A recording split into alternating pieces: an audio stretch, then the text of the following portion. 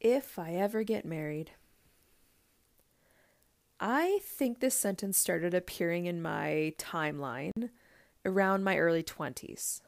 In my mind, my marrying prime had long passed, which was obviously 18 to 20. So it made it seem like I was okay with not getting married to those around me. But part of me thinks 23, how in the world was that past my prime, be it physically and in the marriage department? But then I remember, oh yeah, it was the norm. In the close Christian circle I was part, to be married and potentially have a kid by that age. And I want to dive into that a bit more before I unload my safety shield. That is, if I ever get married.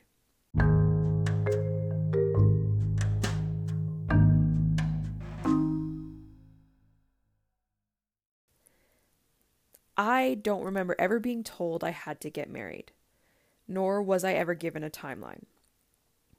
And when looking back, I am so grateful for that. However, we are also creatures of learned behaviors.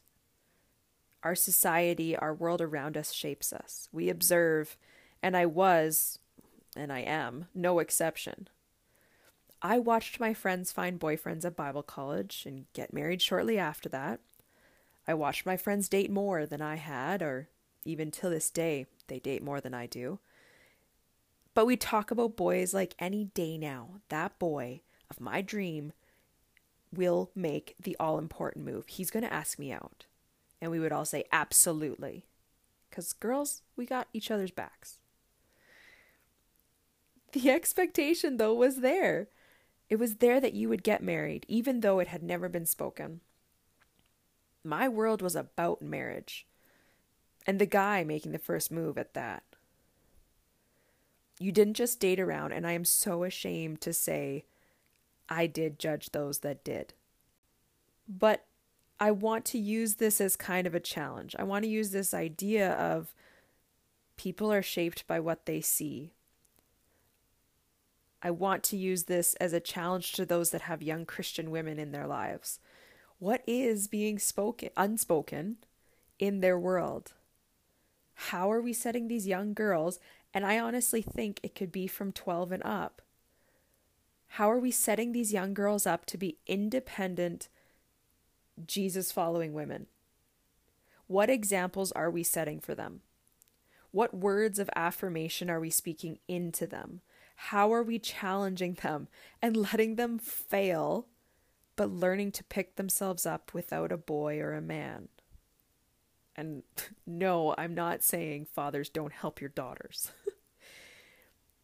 But most importantly, how are we being there when their fragile hearts are hurt by a boy never making a move? My heart has been hurt by boys never making moves. And it was kind of brushed over as, don't worry, another boy will make that move.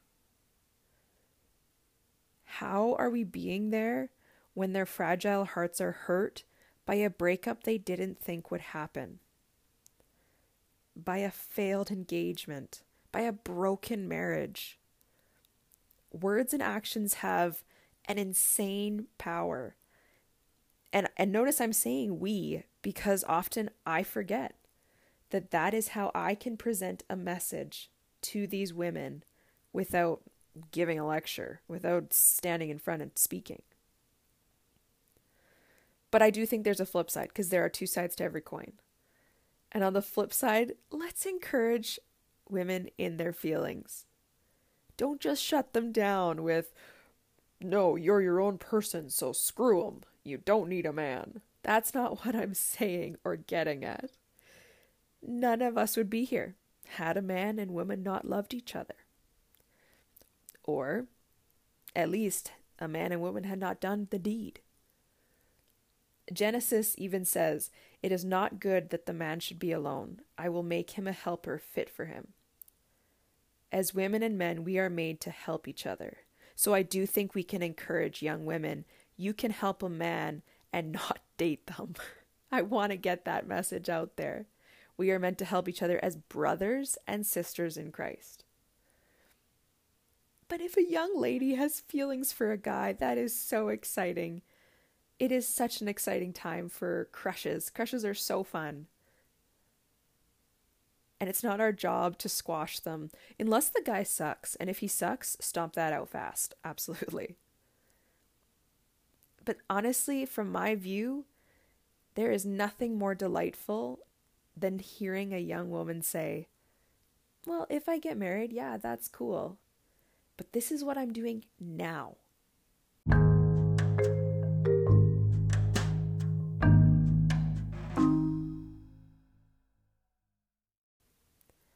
So my shield, if I ever get married. Like I said, I started saying that when I was young, in hopes one day to truly believe the if. If in itself is a word that kind of leads to the idea that there's a condition that has to be met. I once got corrected on saying if I ever get married, and that made me feel valued. It made me feel hopeful. It was a guy friend who I was talking about marriage with, and I had mentioned if I get married, I'd love a dance, which by the way is no longer true. I just want to get married, have that fun reception, party it up, and then get out of there and go on the honeymoon. But he looked at me and said, there is no way it's if you get married. You will get married. And I know that came from a good place of him, inside him, because he really did truly care for me. But correcting my if did raise my hopes. It made me think, well, if he thinks I'm marriage material, then yeah, it's going to happen. You know, there are certain phrases that have the word if in it that I 100% believe. John 8:36 says, so if the Son sets you free, you will be freed indeed. I 100% don't need that if. We can almost reverse it. I am free indeed because the Son set me free. My freedom only comes through Christ, and that is where my life is. I am that certain about my faith in God. But the earthly dealings, like relationships, well, I need that little asterisk. I need that if. If marriage comes my way, this will happen. It strangely comforts me. So I have been using it for roughly 10 years now, and recently my mother corrected me as well. She was using when you get married. And she's used it quite often, and I always want to respond with, I think you should use if. I want you to shield yourself from this longing you have because it may not happen. It's been a comfort for me, and I hope it's a comfort for you. I do think most parents desire their children to get married, be it for companionship or for grandbabies. It's usually just a natural desire. But the older I get, the more I see this statement, if I get married, as a fact. Because I think I use it selfishly. I think that should be an honest remark. Because I use it as an audible reminder. I hear it, that marriage may not be in the cards. And I've semi-accepted it as fact. And I don't see anything wrong with it. I think it's shielding me from completely buying into that desire. And like I said, there's two sides to every coin. So it's shielding me in that respect, but it's also maybe blocking me from giving into that desire, from putting in too much effort, because I do think a relationship requires effort. So yes, maybe there are detriments, but for the most part, the older I get, the more I see it becoming true, and the easier it is for me to accept that by saying if. I want those around me to hear that if, and I want them to hear it loudly. But yes, I believe God has the power to miraculously bring a man into my life tomorrow and we get married. Heck, I hope for that. I really do. Can you imagine how easy that would be? But those 2 letters are crucial to put in there, because putting that condition on my life means there is a large space of what to do in waiting for that to happen. Putting that potential, that if, into my future, it's in the future, so I've got a lot of space to figure out what to do now. What am I doing with that if space? How am I honoring Christ in my life with the time until that condition is met? Romans 8:25 says, "But if we hope for what we do not yet have, we wait patiently." And honestly, you can keep reading chapter 8 and see how the Holy Spirit is our help through prayer and that type of thing. And I think it can easily be applied to my if cause. I hope for a husband. I hope for a man to lie beside me each night and to live life with. I hope for a marriage that is built on Christ and a beautiful friendship. Those are my hopes. There is no reason to hide them or to be ashamed of them because I'm still single. But as that verse says, I need to wait for God's work to be completed. And I want a relationship to be God's work. But I need to wait patiently. And the NLT says confidently.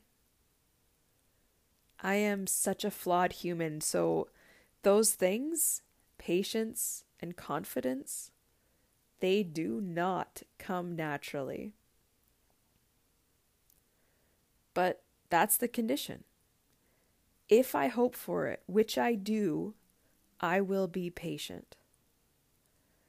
Another way to look at it, patience is the demonstration of my hope. If I get married, I will be able to say, God used me in my single years and shaped me into a woman who could share him with those around me. I want to be able to say, if I get married, here are all the awesome things I did during my single time. If I have children, I want to say, this is what I did before. The if I get, if I have, I want to be able to say I trusted God while I was waiting, while it had not come to pass. So no question, this episode, but a statement. When talking about marriage, or men and women in general, in terms of romance, I will always use if. If I get married, if I have children. And partly out of selfish desires to give the impression, yeah, I'm okay that it doesn't happen. Don't pity me. But it's also for my own mindset. That those 2 letters, that small word, it means it may not happen. I will use if for those around me so they can start to understand that from my view, it may not be in the cards. And they need to be okay with it as well. If demonstrates that when we're old and in our 80s, if I never get married, I want them to say, you have done well, you good and faithful servant. You have lived a life that has demonstrated Christ. And you've had a good time doing it. That's what I want. But saying if doesn't mean I am broken. It doesn't mean that I will live a life of cowardice. It doesn't mean that I'm not going to try to find a man. It doesn't mean that I don't have those desires. It does mean at times I'm gonna hurt. But it will pass, because the word if puts an asterisk on it. It puts the condition that it's not a guarantee in this life, but that's okay, because I will do things in the waiting. I will be patient in my waiting, and I will do the life I have. So yes, if is a shield, but it's also a demonstration of my hopes.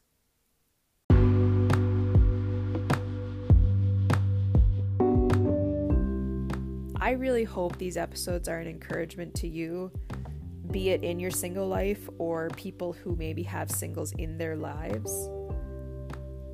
I really want to open up the conversation on single life with all people.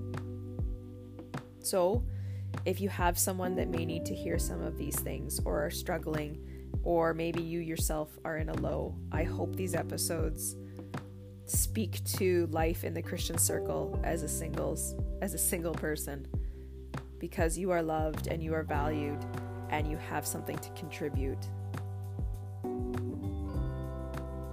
But remember, it's okay to say if.